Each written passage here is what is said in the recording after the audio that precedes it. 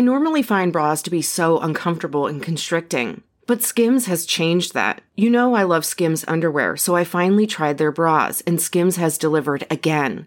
Skims bras are worth the hype for the amazing shape and support they give, but what I wasn't expecting was how comfortable they are too. I've tried so many bras in the past, and the main issue that I have is that they weren't supportive enough, to the point where they felt slouchy. I love my Skims wireless form bra because it's so comfortable and supportive. The older I get, the more I care about actually being comfortable in what I wear every day. And with my wireless form bra, I no longer have to sacrifice my comfort for the support I need. Shop Skims bras at skims.com, now available in 62 sizes, 30A to 46H. Plus, get free shipping on all orders over $75. If you haven't yet, be sure to let them know we sent you. After you place your order, select podcast in the survey and select our show in the drop-down menu that follows. When you want to have fun and have scratchers to scratch, there's a playful way you can do just that. Scratch with the key or acrylic nail. Scratch with the quill from a porcupine tail. Use a belt buckle from your friend Lamar. Or scratch with your pick while you play guitar. You can scratch in a bunch of different playful ways. Scratchers from the California Lottery. A little play can make your day. Please play responsibly. Must be 18 years or older to purchase, play, or claim. Acast powers the world's best podcasts. Here's a show that we recommend. What is The Briefing Room? It's a behind-the-scenes look at how the criminal justice system works and the lives of the people within that system. If you love true crime, well, these are the real people who do the job every day of making sure justice is served. Hi, I'm Detective Dave. I'm Detective Dan. Together, we have decades of experience in local law enforcement, a profession that we think is often misunderstood. So we're going to explore how to do it right, and we won't shy away from when it's done wrong. These are stories you'll hear nowhere else. Unique, frank, and unvarnished. From the team that brought you Small Town Dicks, this is The Briefing Room. Episode 1 drops on August 30th. We'll meet you in the briefing room. Acast helps creators launch, grow, and monetize their podcasts everywhere. Acast.com.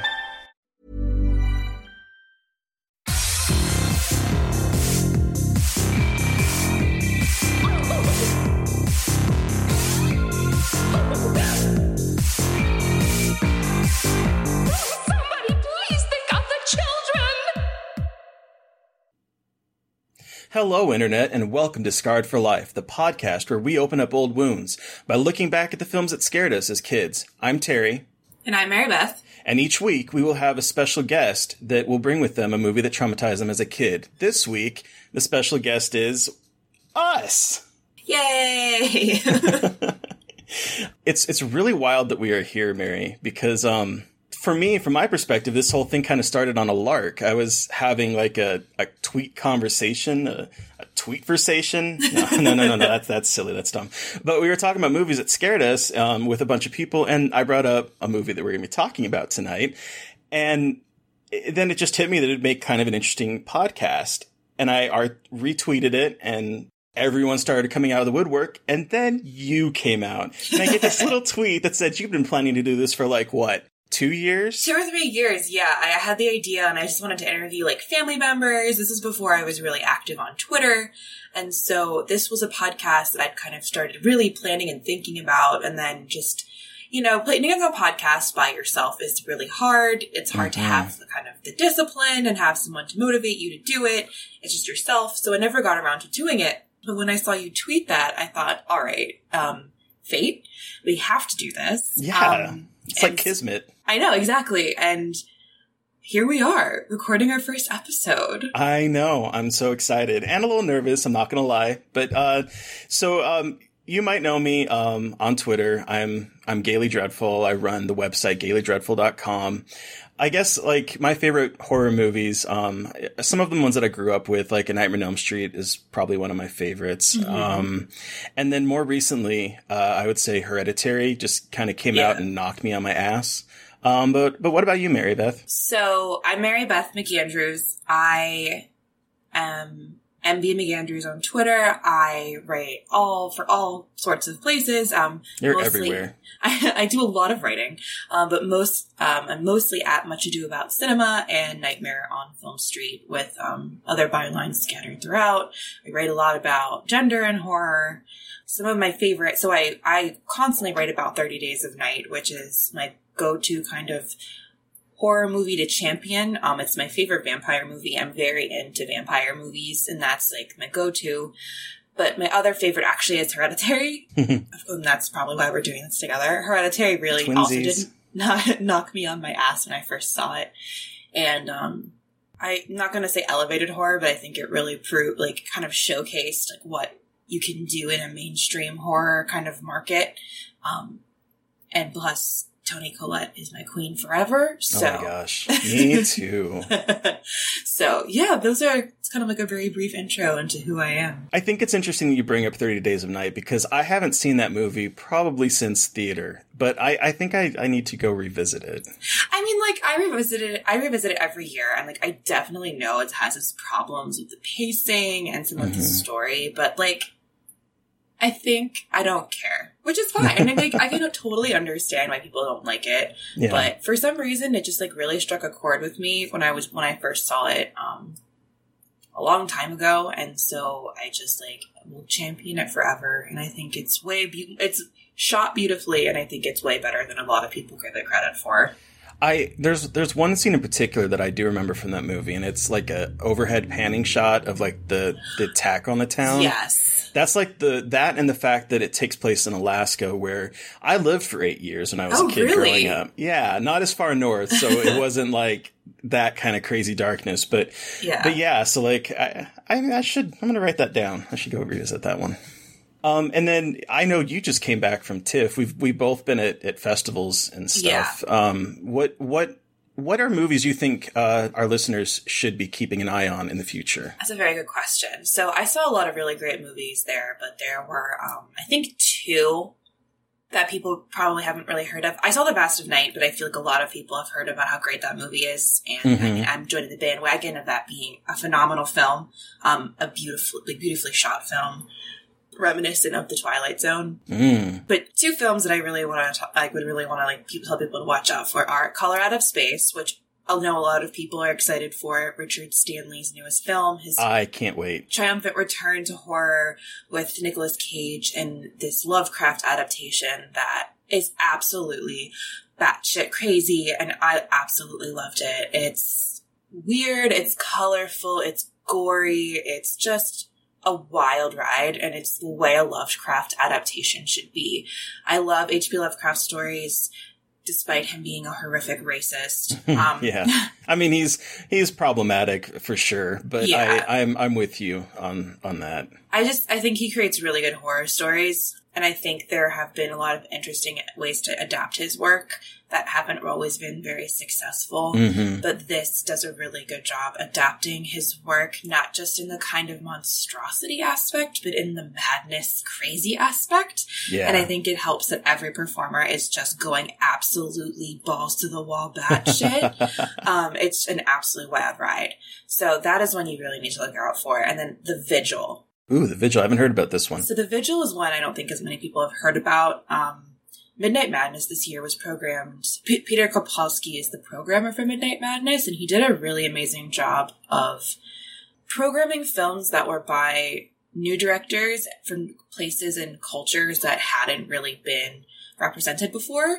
And so The Vigil is one of those films. The Vigil is, I apologize for my cat, everybody. The Vigil is a film it's a possession film, but it takes place in the Hasidic Jewish community. Oh. In New York City and Brooklyn. And so basically it's the possession film we've seen, but in a totally different culture. It's not Catholic imagery, iconography, a sad priest. It's a young man who has left the Hasidic Jewish faith due to trauma, and he is brought back to be a shomer, someone who looks over the body of the dead before they're buried, and it kind of goes absolutely haywire. So it's a demon film, but not Catholic. And I think that's really important and shows that, hey, Catholics don't have to have a monopoly on religious horror film. And it was scary. It was beautiful. It was well acted, and it was fascinating. And it like kind of shows you don't need to just rely on Catholicism for horror. And like, just because you don't know anything about Hasidic Jewish culture or the community doesn't mean you can't make a film that's effective for all audiences, which I think is an important message. Like, I just really enjoyed it. It kind of goes to the idea of diversity in filmmaking. You get stories that you normally wouldn't ever see. Like, I think that sounds absolutely fantastic, because I'm over most of the Catholic Christian possession movies, because they all have the same similar beats. And I remember watching The Wailing, the Korean film. Oh, yes. I love The Wailing. And this just kind of brought that back to mind because of the idea, like, just seeing their kind of ways that they would do an exorcism in a completely different culture and a different religion. I thought that's fascinating. I'm going to have to add that to my list. Yeah, definitely. I'm not sure. I don't know anything about distribution yet, but I'm hoping it'll get picked up. It seems like the perfect movie for Shudder to pick up, so I'm hoping that happens. So enough about me. What have you seen, Terry, recently? I know you've been doing a lot of coverage of festivals and new releases. So what has been like stuck out to you recently? Two, I'm going to go with two as well. Okay. The first one, I'm pretty sure, I think I saw on Letterboxd, you've seen it as well, but we haven't really talked about it. And that's Synchronic. Oh, God. Yes. The new Justin Benson and Aaron Moorhead picture. They, of course, have done Resolution and Spring and The Endless.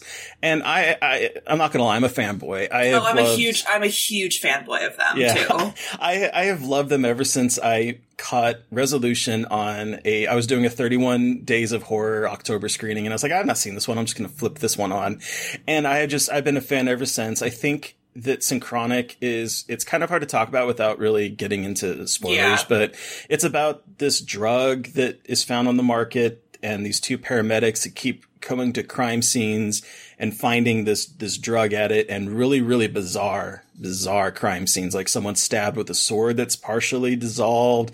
Someone else looks like they spontaneously combusted. And so they find out that this drug is involved, and then it just sort of goes from there. But if you know Moorhead and Benson films, you kind of know that it's going to try to pull the rug out from under you, but it's also going to be dealing with a lot of more philosophical, more human emotions. And I think I've seen a couple reviews out there that have kind of like slammed it on the sci-fi element, but I think that if you're just looking at it in sci-fi, you're not really doing the film justice. Well, exactly. And I think what they do really well is doing these really interesting marriages of sci-fi and brotherhood, and very emotional storytelling that uses sci-fi as like a background for more emotional stories. And I think that this film is ambitious for them. It's the first time they've had a bigger budget. They have huge stars. They have Anthony Mackie. They have Jamie Dornan. Who's cute. Which one? I think they're both cute, but yes. I am very attracted to Jamie. And this is like the first time I've ever seen him give a performance that wasn't like a beautiful mannequin with nothing going on. You're not wrong.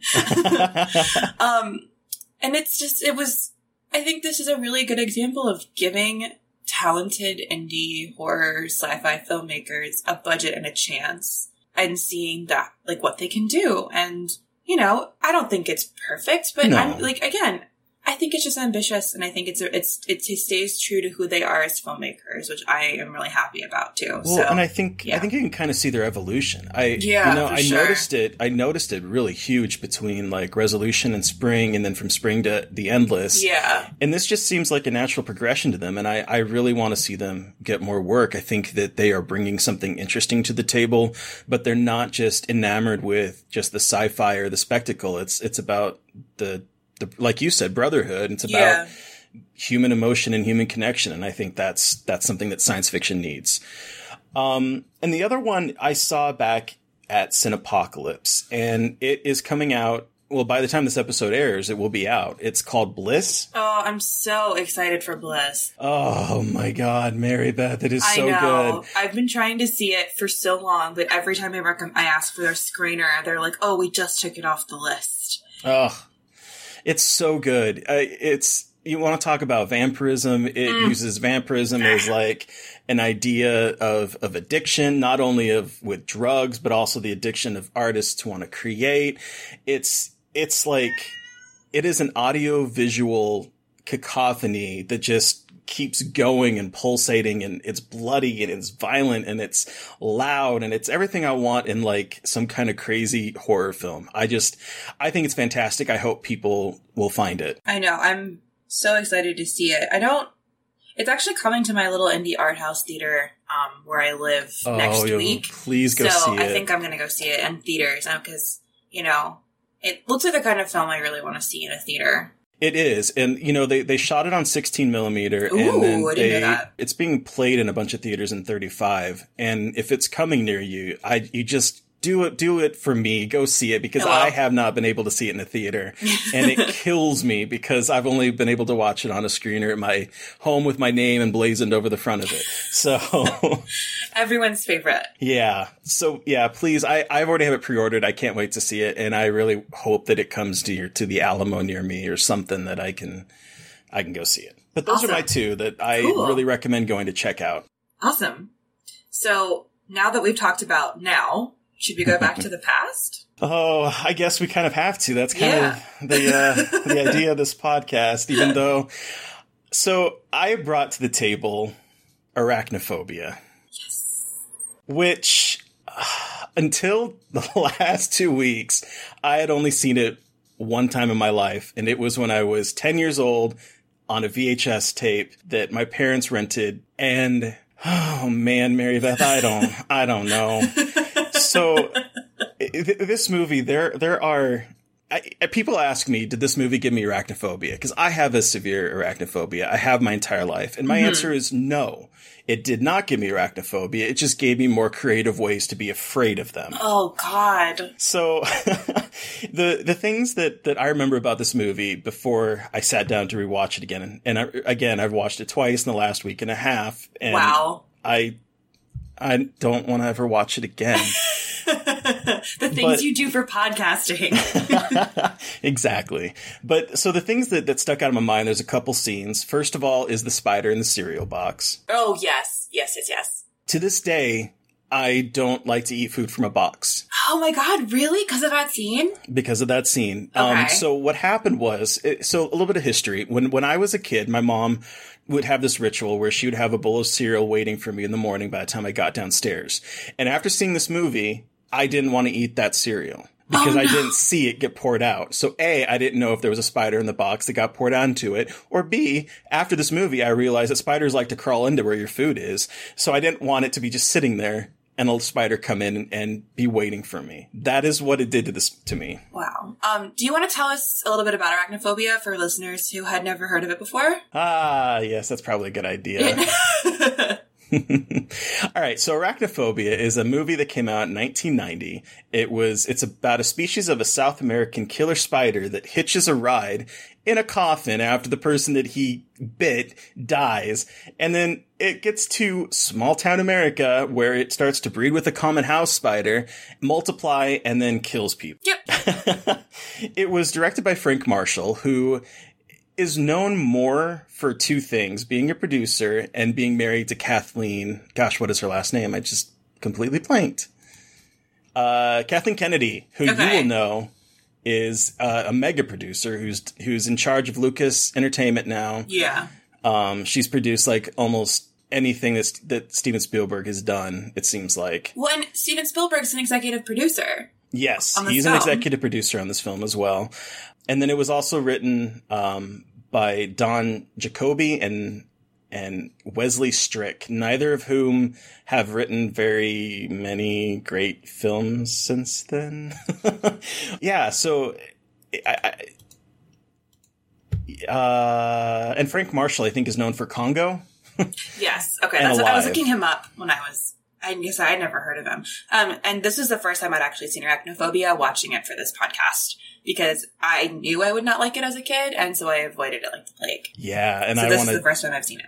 Definitely talk to you about that and get your take on it. But yeah, so that's the movie going into it. And again, there are certain scenes that have just stuck in my head. So, okay, the cereal box scene was one that stuck with you. Are there any others that really stuck with you as a kid that couldn't really get out of your head. The one is the lampshade. There is a scene where a lady is about to go to bed and she reaches up to pull down the lamp thing to turn off the light, and the spider comes down and bites her and kills her.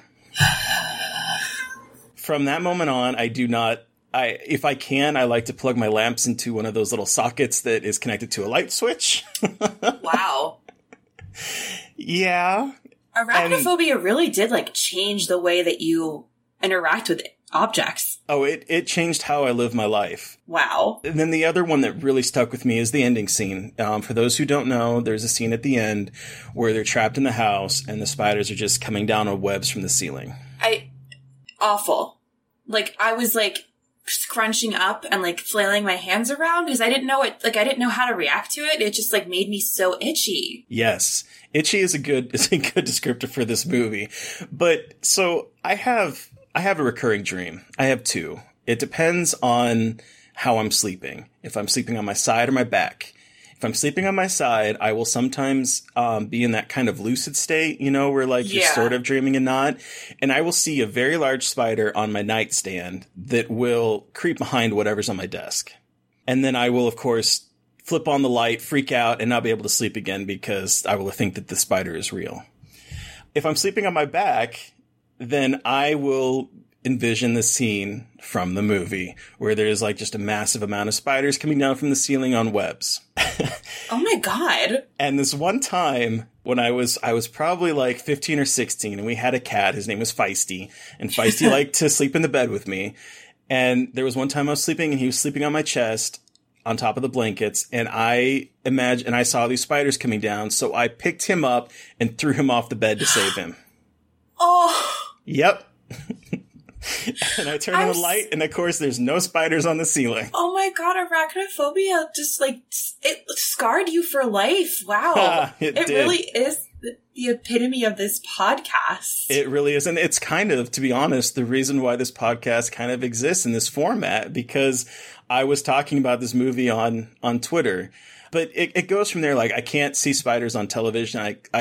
I ended up watching this movie both times, mostly through my fingers, because I don't like seeing spiders anywhere.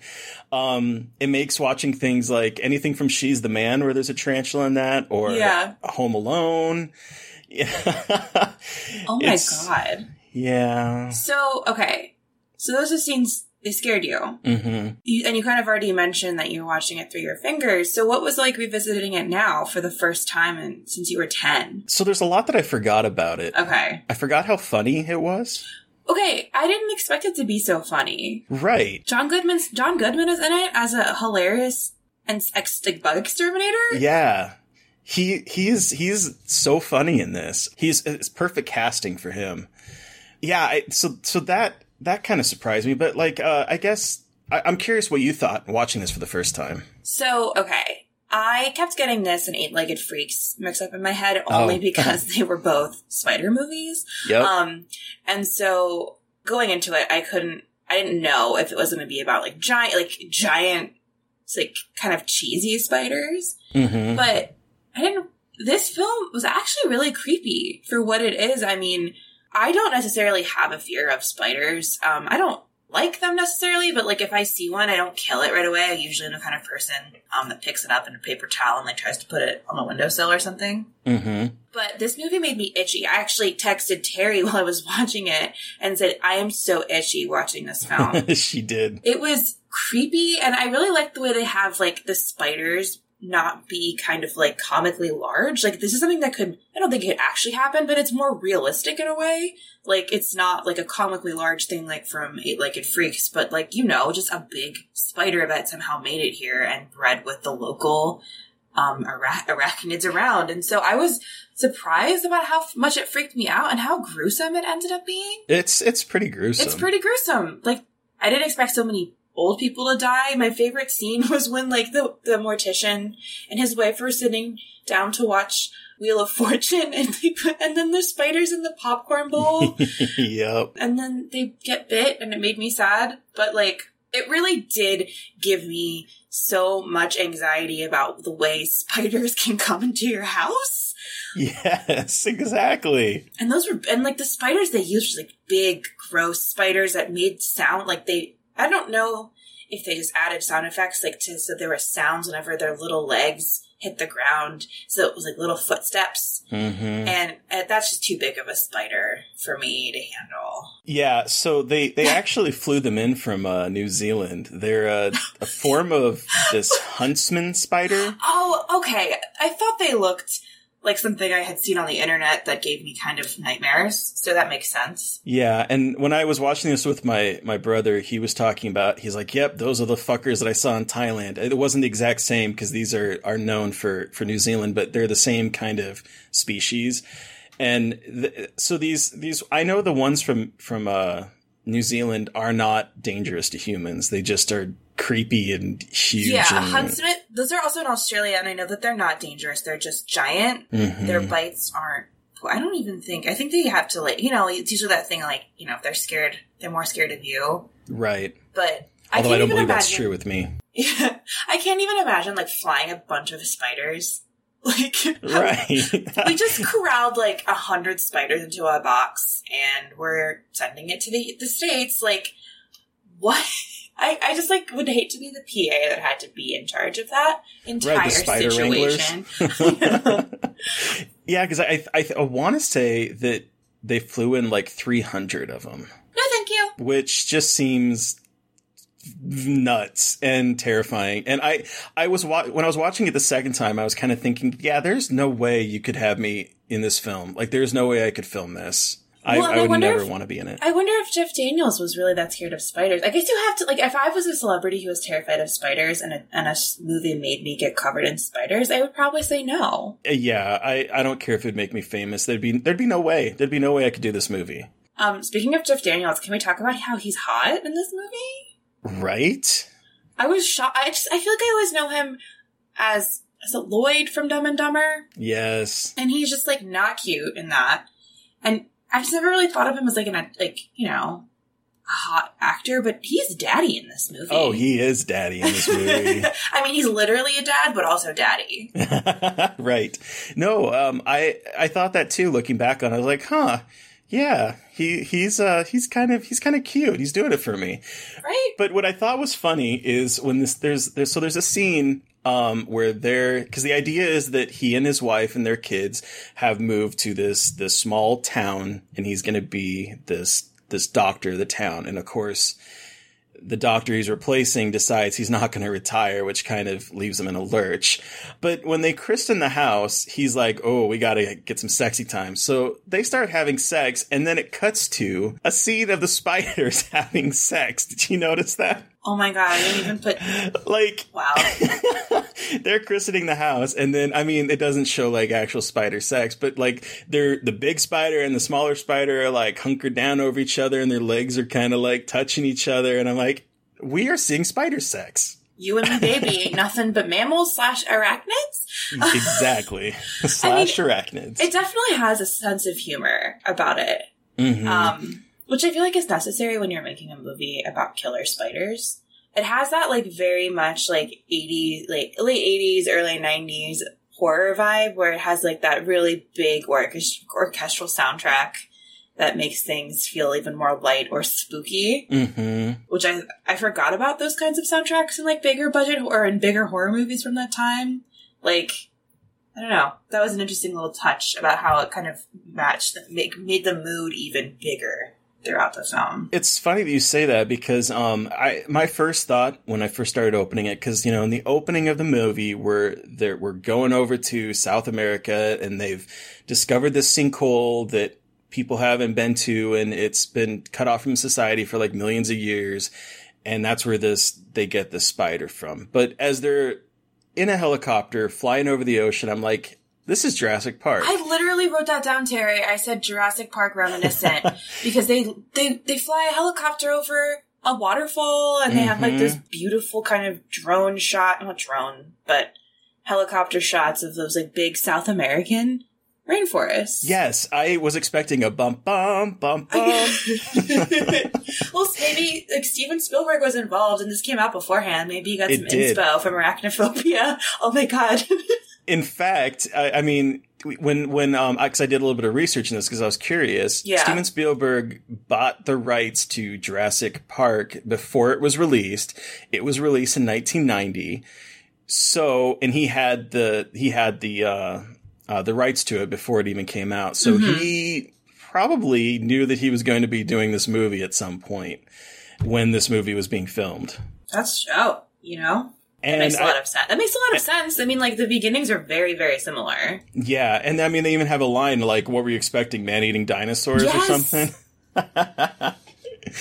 Oh, man. But yeah, so they, they get the spider comes to town, and then I forgot that there is a subplot about him being Dr. Death. Oh, yeah. Like, that becomes a huge point of the story, where every single person that he ends up, like, inspecting or giving medical advice to ends up dying. So there's a podcast called Dr. Death, right? There is. Yeah. You're right. Interesting. Yeah, and everyone kind of jokingly calls him Dr. Death. Mm-hmm. Even the kids. Which, Bunny, that kid... Do you remember that kid? Oh, yeah, the with the braids. That's right. I forgot her name. Oh, man. I'm glad I watched it because I'd never really had I never really thought about watching it, and I'm glad I had the opportunity to because it really was much more fun than I was expecting. It was much more tense and scary and enjoyable in a way. It was just like a very good early 90s horror movie, like creature feature. Yeah. And that's I also kind of what I understand why it thought, scared the hell out of you as a kid. Yeah. Yeah. The one scene that I completely forgot about, going back to the poor mortician, is when it comes out of his fucking nose. Oh my God, yes. No. I just forget that spiders can hide in places like that. And it just makes me scared. Now I'm like looking up at my desk and thinking of all the places they could be. And it's making me paranoid. Yeah. And I the notes I wrote down about this movie is, why am I putting myself through this again? Why do they have to use real spiders? The fucking nose. They really did commit, like, it's not like a cheesy, like, effects. Like, those are just real spiders. And that makes it even creepier. And, like, the big spider, like, the kind of the mama spider. Mm-hmm. Is that the mama spider or the papa spider? I think it's the papa spider. Papa spider. I think they call him the general. That's I think he's...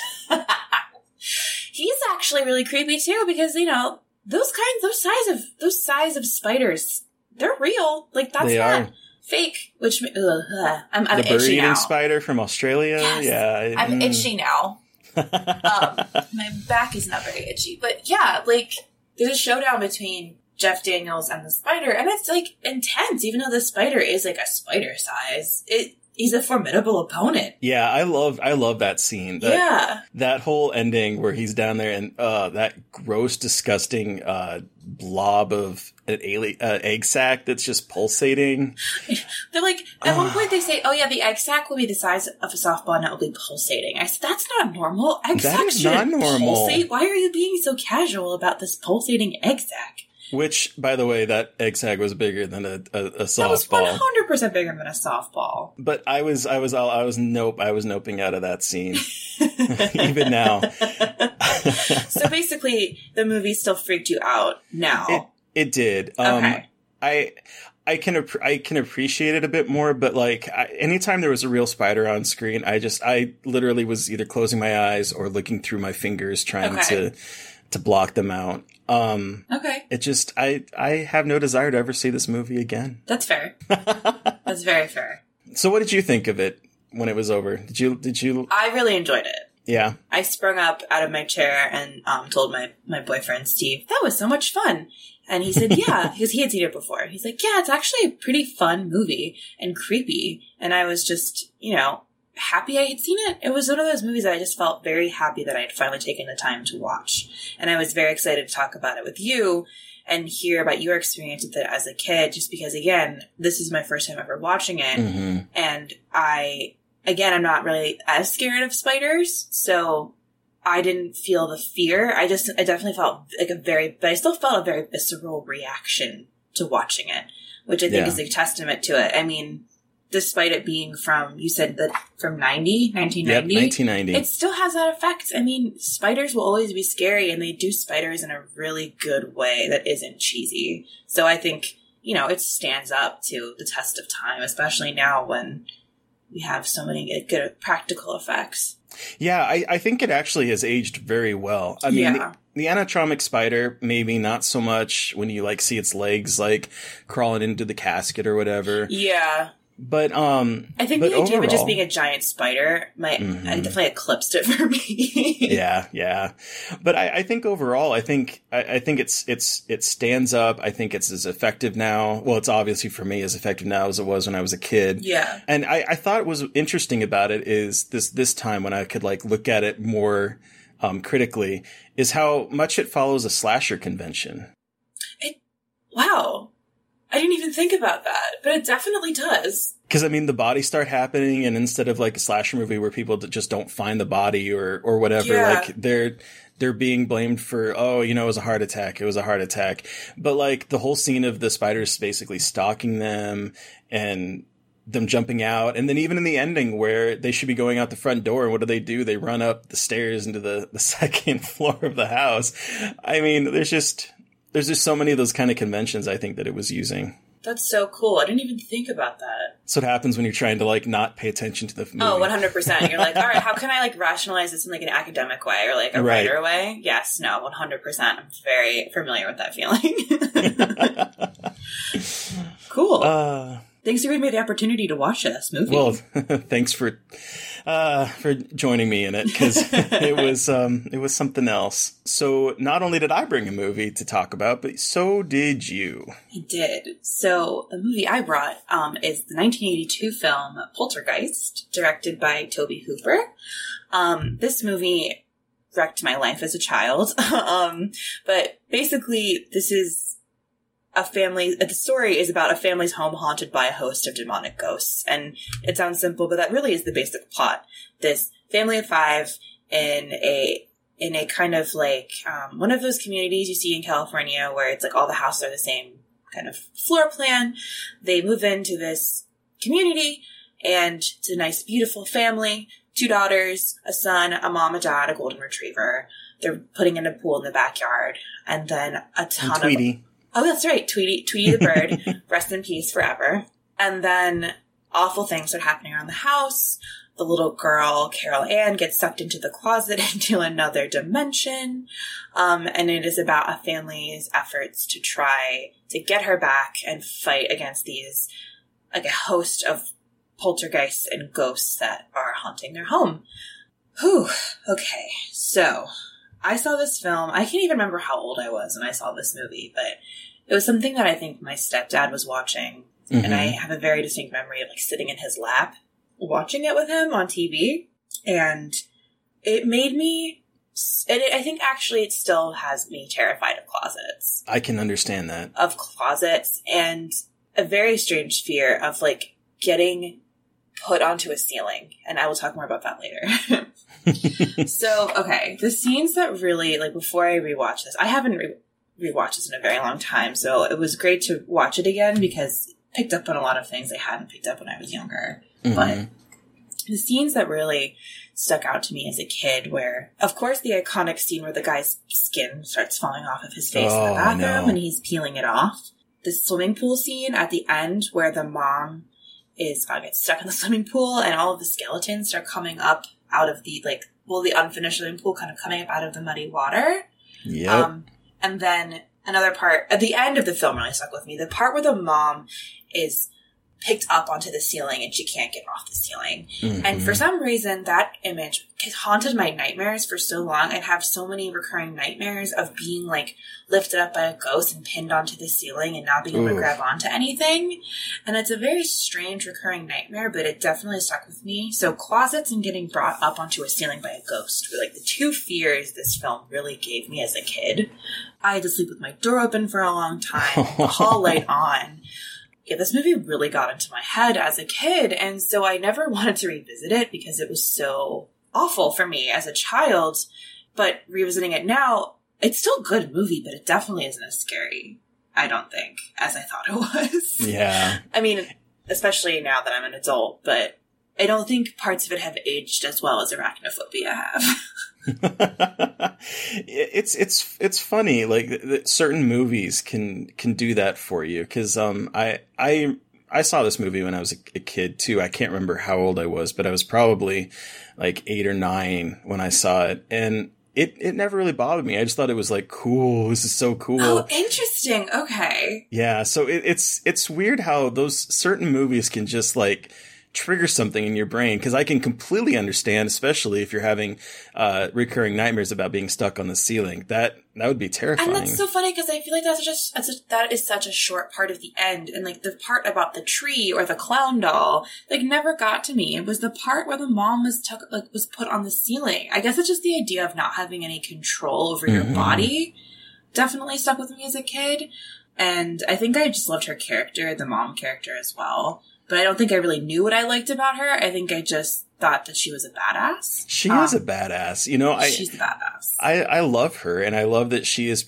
she's kind of the hero of the story. She is. The actress is Beth. What is her last name? Beth Williams. Mm-hmm. And she's been in, I think like the biggest thing she was in was Poltergeist. I haven't really seen her in a lot of other stuff, but she really does like carry that movie. She does. She is. I think she's the emotional heart of it, and she, like you said, she turns into a badass by the end. So, what did you think of it upon revisiting it? I think it's absolutely fantastic. Yeah. Toby Hooper forever. I mean, like, that man, for those who don't know Toby Hooper, he did the original Texas Chainsaw Massacre. Yes. Among many other films, but that's many like others. The big one. It kind of reminded me, it brought me back. It was very nostalgic rewatching it. It's probably been about like 10 or 15 years since I've probably seen it.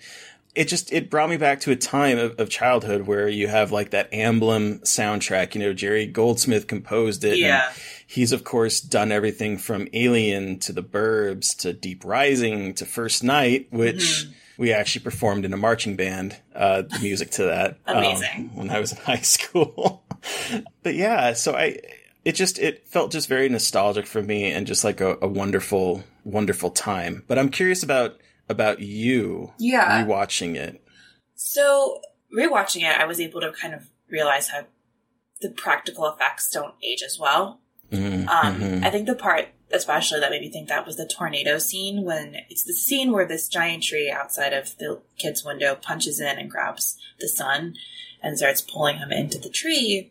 And then a tornado comes and rips up the tree. And it's very cheesy to me, just like the effects of the tornado, and that just happens and is never really talked about again. Right. But also, I didn't realize just really how crazy it gets immediately. Like, there's like a very quick setup of this family, they're very happy, and then all of a sudden, like, even from the very beginning, it starts with Carol Ann, the little creepy girl, talking to the television. So it's never like, it kind of just goes right into the scary. And the scariest parts for me now were like the moments where they first were discovering the poltergeist, when like the chairs were stacked up on the table, when the mom looks away. Yeah. Things that like you hear about actually happening with ghosts, because ghost stories really affect me. I think that's the kind of the core of it. Ghost stories are the kinds of films, like ghost stories are the kind of horror movies that really get to me, because I have like a very big fear of ghosts. I don't know why. I have since I was a kid. So I think those moments, interesting. Yeah, I think those moments that are like more subtle in a way, at least compared to a lot of the other big kind of set pieces, got under my skin more than when I was a kid. So I was gonna ask you when we were talking about this, and this is kind of a good segue. So do you believe in ghosts? I do. You do?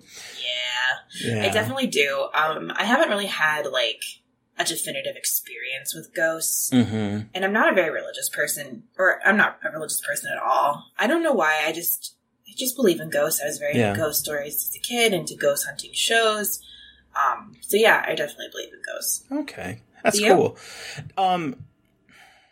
No, I don't think so. I don't really know. Like I would, if someone came up and showed me proof of it, I'd be like, okay, that I believe it. But like, I don't know.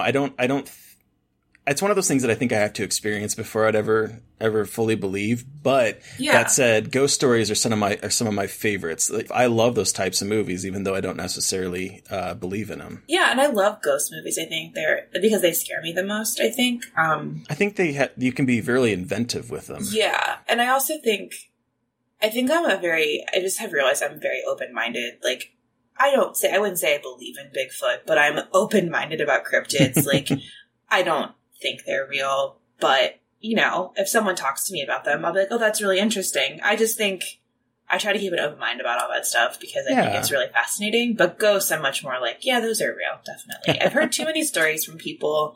I know they're just stories from my family, but people who I trust and believe who've had experiences that I just don't. I think there's something going on. I don't know what, but there's something. Yeah, and that makes sense. Yeah. I can definitely believe that. And like, I want cryptids to be real. I love the idea behind them. So bad. So yeah, I'm all down for all that kind of supernatural boogie woogie. I don't know where that came from. That just sort of came out of my mouth. I like supernatural boogie woogie should be a t-shirt. I would definitely wear a t-shirt that said supernatural boogie woogie on it. Boogie woogie. But I think what really stuck with me with Poltergeist was how sad it was to me this time around. Mm-hmm. It was much more upsetting, like, emotionally to me, because I guess this is a film where in a lot of these movies, it's like the dad is basically like the mom is telling her she's crazy and he's not being supportive. But in this movie, the family is very much a unit. Yes. And it's just really awful to see them kind of just falling apart as they're trying to figure out what's going on in their house and how to find Carol Ann after she's sucked into another dimension. And it's just like kind of heartbreaking. They have, they immediately reach out to paranormal resources to get help, which is also really interesting. I feel like a lot of times in these films, the dad is like, absolutely not. But in this, we see the dad immediately, who's played by a very attractive young Craig T. Nelson.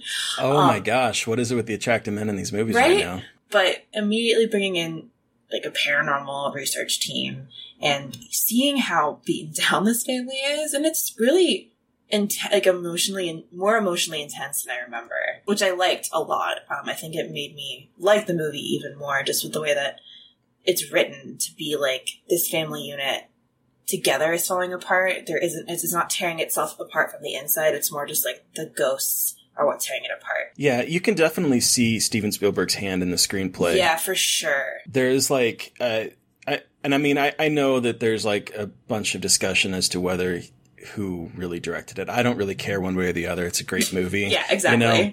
But like, you can definitely tell Stephen Spielberg's Stephen King. Yeah.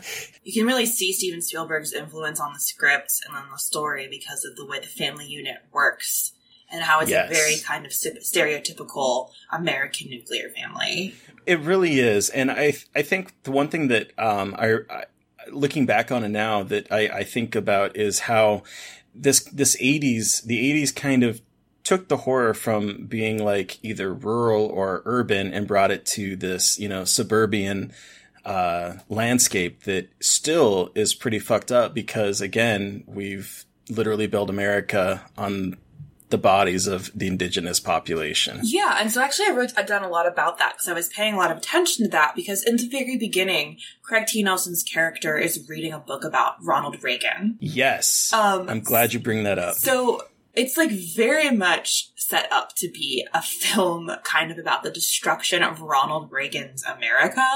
Mm-hmm. Ronald Reagan just kind of embodied this very kind of conservative, back to basic gender role way of living, nuclear family, kind of just like the way that America should be, and like middle America / suburban America should be this way. Mm-hmm. And so the film is set up that way. It's a suburban community. They have the golden retriever. They have the 3 kids, and he's reading this biography about Ronald Reagan, but they're also they really do create this image of Ronald Reagan's America, and then they immediately tear it apart, especially at the end with the entire community basically being destroyed by ghosts, because if you haven't seen the film, sorry, it's from 1982, so spoilers abound here. Yep. They built this, I think it's called Cuesta Verde, this community on an old cemetery And they moved the headstones, but they didn't move the corpses. You son of a bitch! You moved the cemetery, but you left the bodies. Lies! You only moved the headstones. Like headstones start sprouting out of the ground. Like, oh my God. It's so good.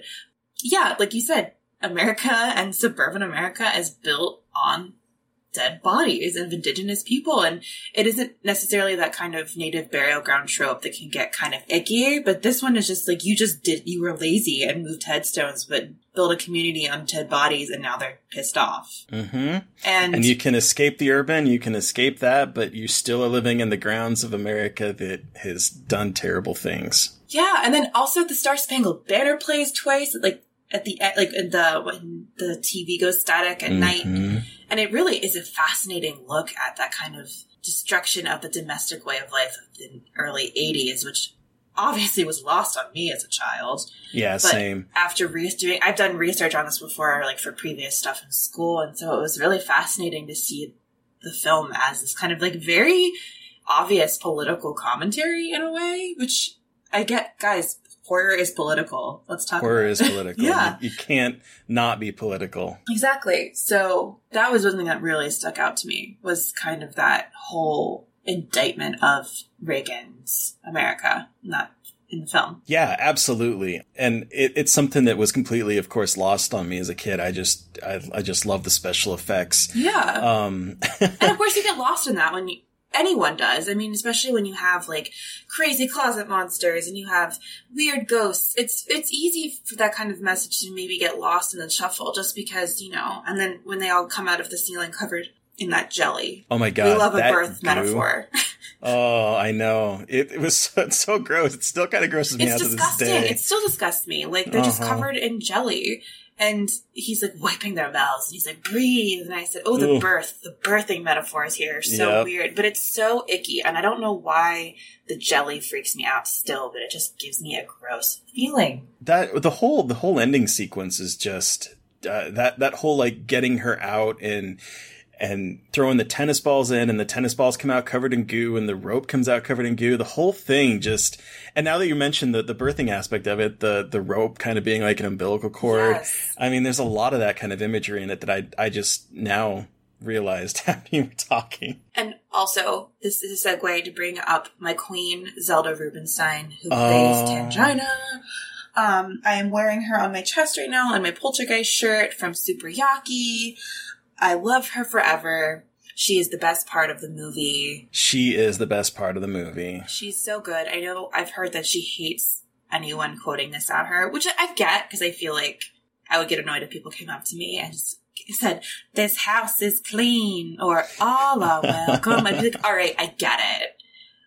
But she's so good in this movie. She just has this like good aura of just kind of like creepy, all-knowing, but also weirdly comforting. And yes. I just really have a much deeper appreciation for her character, not as kind of a joke, but as a really cool figure. And she has some of the best lines. She does. Mean, like, they're like, "Now let's go get your daughter." Or the moment when, my favorite moment, and I laughed so hard watching this again, was when they're going in to get her, and she's like, "I'll go," and the mom's like, "No, I'm gonna go," and she's like, "You've never done this before, neither have you." I know. And then she's like, "You're right, you go." Also, I just discovered that we share the same birthday. Really? May 28th, me and Zelda. So, she's my queen. It's meant to be.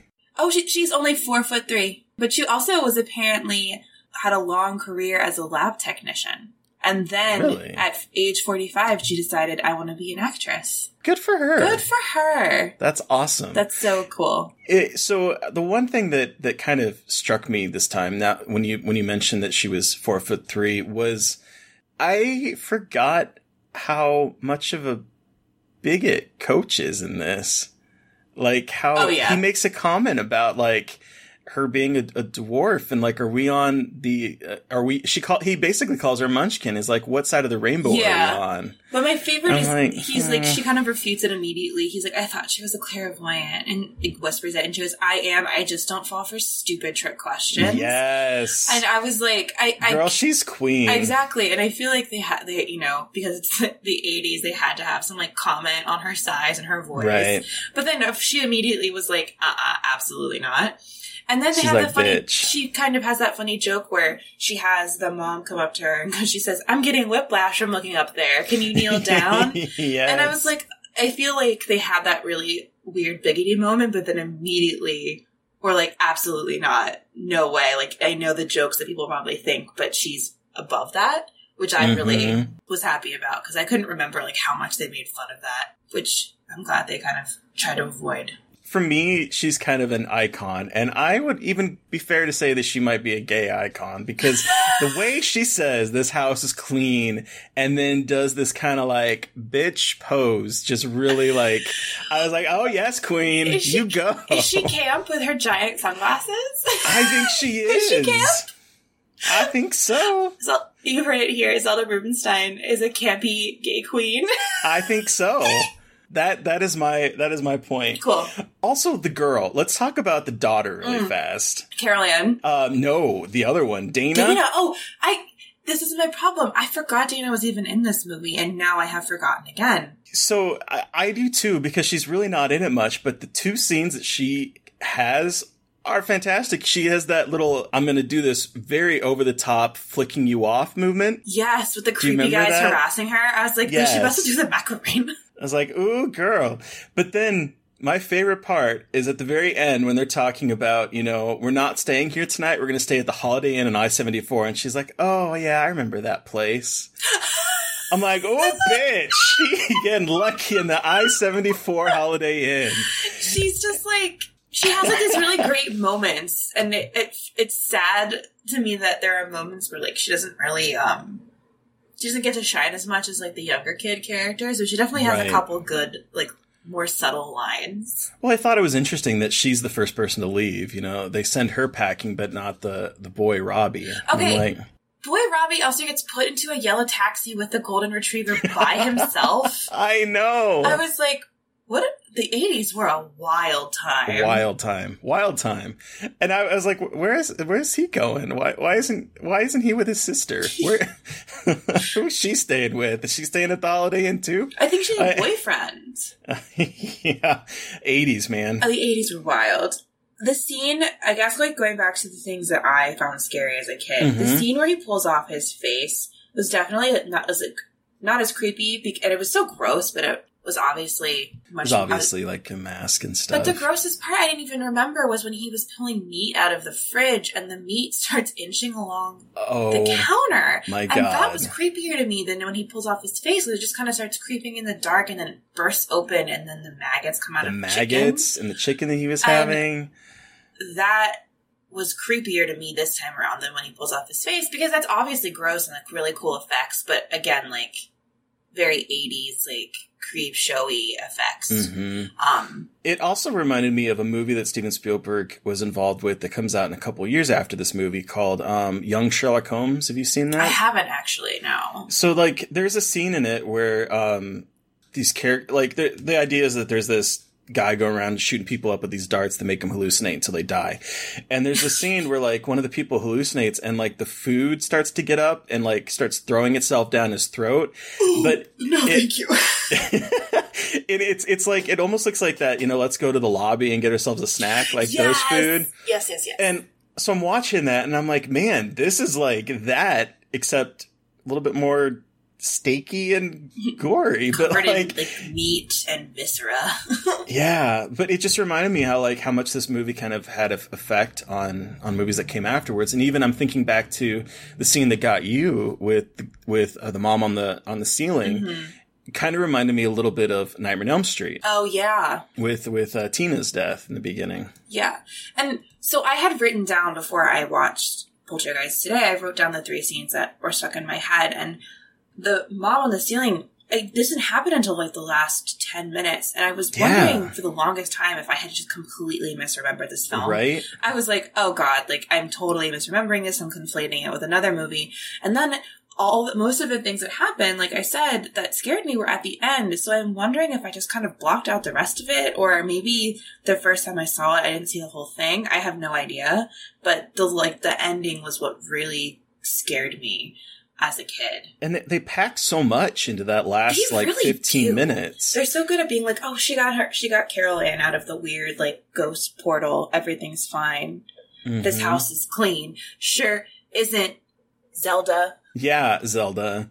You give your little fancy pose, but you didn't do this shit. House is clean. No, it's not. No, it's not. There's a scary, creepy monster coming out of it. There's a clown. I mean, the clown scene happens at the very end. That iconic, weird monster that comes out of their bedroom door. I don't even know how to describe that monster. I don't either. Shaggy dog monster. Yeah, that's a good way to put it. I was like, I don't even know how to describe this thing. But a lot of the most iconic images in my head came from either the very beginning when she has her hands on the TV or at the end, which is so fascinating because there's a lot that happens in the middle that's very good, but there really is. It is like a nonstop ride, though. I forgot like that it just doesn't. Once it starts going, it doesn't. Once it starts, it doesn't. Yeah, it's like a roller coaster. Yeah. And I love the last 10 minutes where you have like the Sarlacc tentacle coming out of the closet door. God, the giant vagina.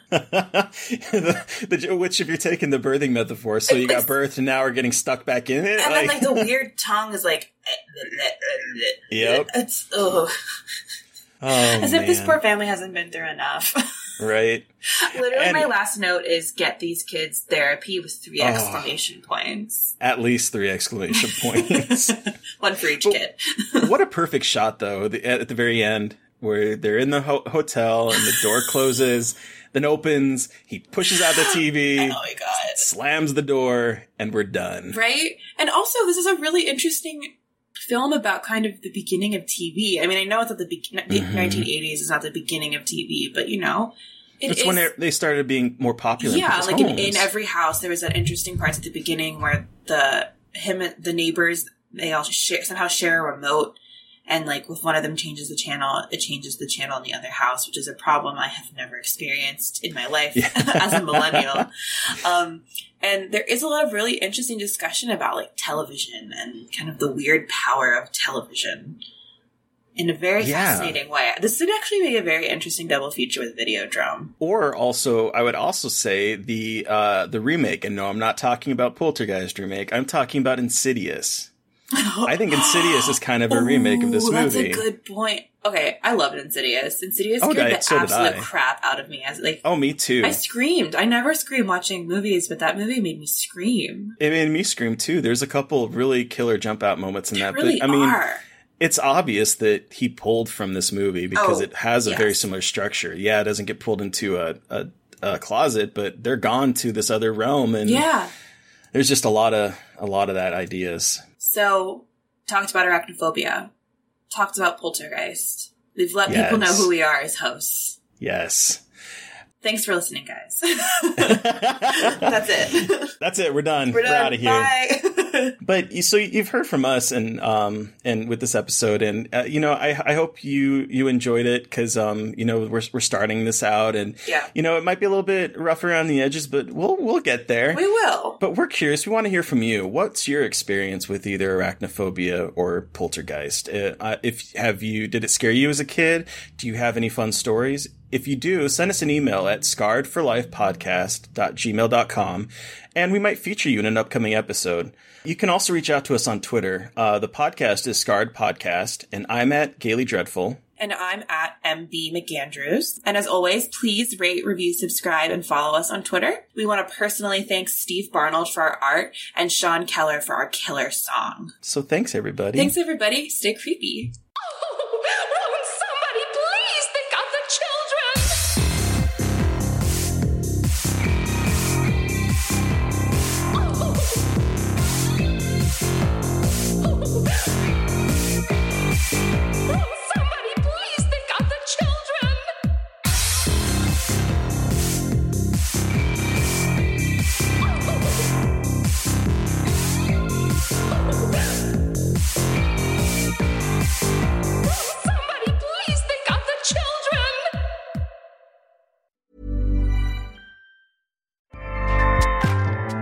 Acast powers the world's best podcasts. Here's a show that we recommend.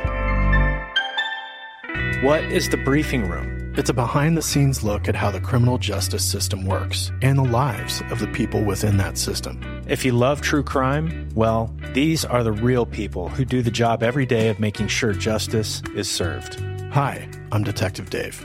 I'm Detective Dan. Together we have decades of experience in local law enforcement, a profession that we think is often misunderstood. So we're going to explore how to do it right, and we won't shy away from when it's done wrong. These are stories you'll hear nowhere else. Unique, frank, and unvarnished.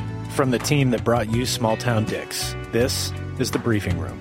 Episode 1 drops on August 30th. We'll meet you in the briefing room.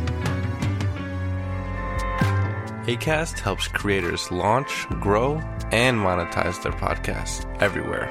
Acast.com.